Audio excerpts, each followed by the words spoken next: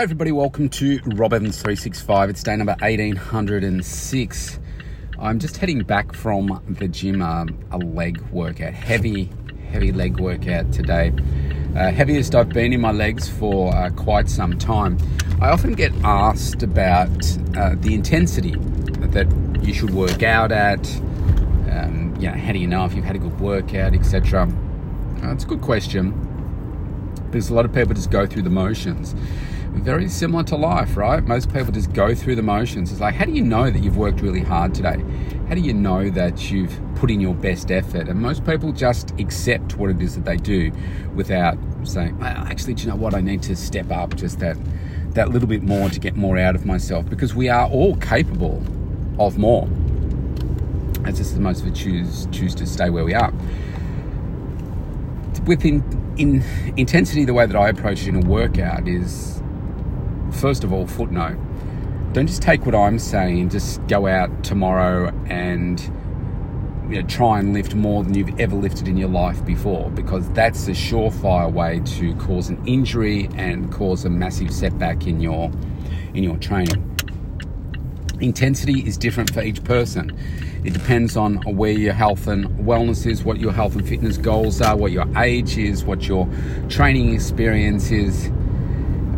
For instance, today I went up to 215 kilos on my leg press. Now, I did that leg press in the gym. If you listened to me last week, I talked about this as well. Different machines give you different, you're just able to lift more.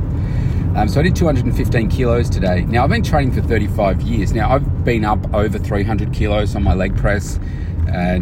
So knowing that, would I go for 300 kilos today? No, because I've got to work my way up to it.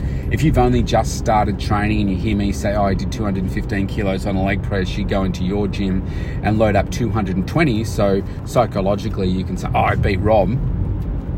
Consider that, one, I'm 55 years of age, almost. I've been training for 35 years. I have a lot of experience in what it is that I'm doing, and you need to work your way up to it. Now, you could also be listening and saying, only 215 kilos, wow, I do that no problem. Well, again, it's about speed, it's about the technique, it's about how deep you go with the movement, because, could I load it up to 300 and just move partially? Yeah, of course I could. There's many different factors. So don't just rush out and do it. The point is about keeping on moving yourself forward, and it's about listening to your body. So this comes back to, how do I know that the intensity was great today? Well, because my legs are kind of vibrating, that's what it feels like. Kind of feel a little bit shaky, not blood sugar low shaky, even though I'm going home to eat. To fuel myself. It's more like, wow, the muscle fibers worked so much today that I know that I really pushed a lot, and I'm already feeling a little bit sore through my hamstrings and my glutes, so I know that in 2 days time it's going to be really sore. So that's an indication that my intensity here was really, really good. So you've got to be able to listen to your body and say, well, did I just go through the motions today? And is soreness an indication of intensity? Well, it can be, absolutely. I'll have some people that I train, they say, I wasn't sore at all. It's like, really? Like, not one piece of soreness. Okay, well, maybe you're recovering quickly, the body's adapting and so forth. And then, we'll just use that to raise the intensity a little bit more for that next, that next set that we do, or that next workout that we do, just to keep pushing, edging forward just a little bit more and a little bit more. It's about progressive growth, okay? Just moving it forward just a little bit, not absolutely smashing yourself every single time and trying to be ridiculous in the amount of progress that you're making. It's about making steady, consistent progress over a longer period of time, rather than saying, okay, let's smash myself in 4 weeks and then have 4 weeks off. Not smart. We need to adapt your body for the long term. And this is where there is some science and maybe some art in setting someone up for success. Like yesterday, I walked through a program with a guy, a client of mine. I was speaking about it, and on the podcast, and I would say that I have 3 levels of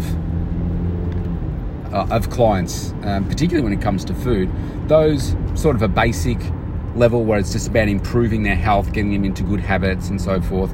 Level 2 is where somebody has the time and the energy and the focus to go just that little bit further, put a little bit more attention into their food, and therefore they'll get better results.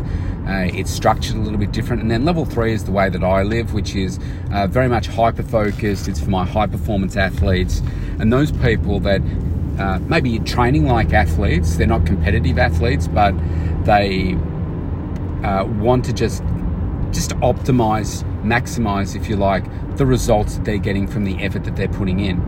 And that's the plan that I moved this gentleman over to yesterday. And then the workouts also support that. So we plan out the entire year of workouts.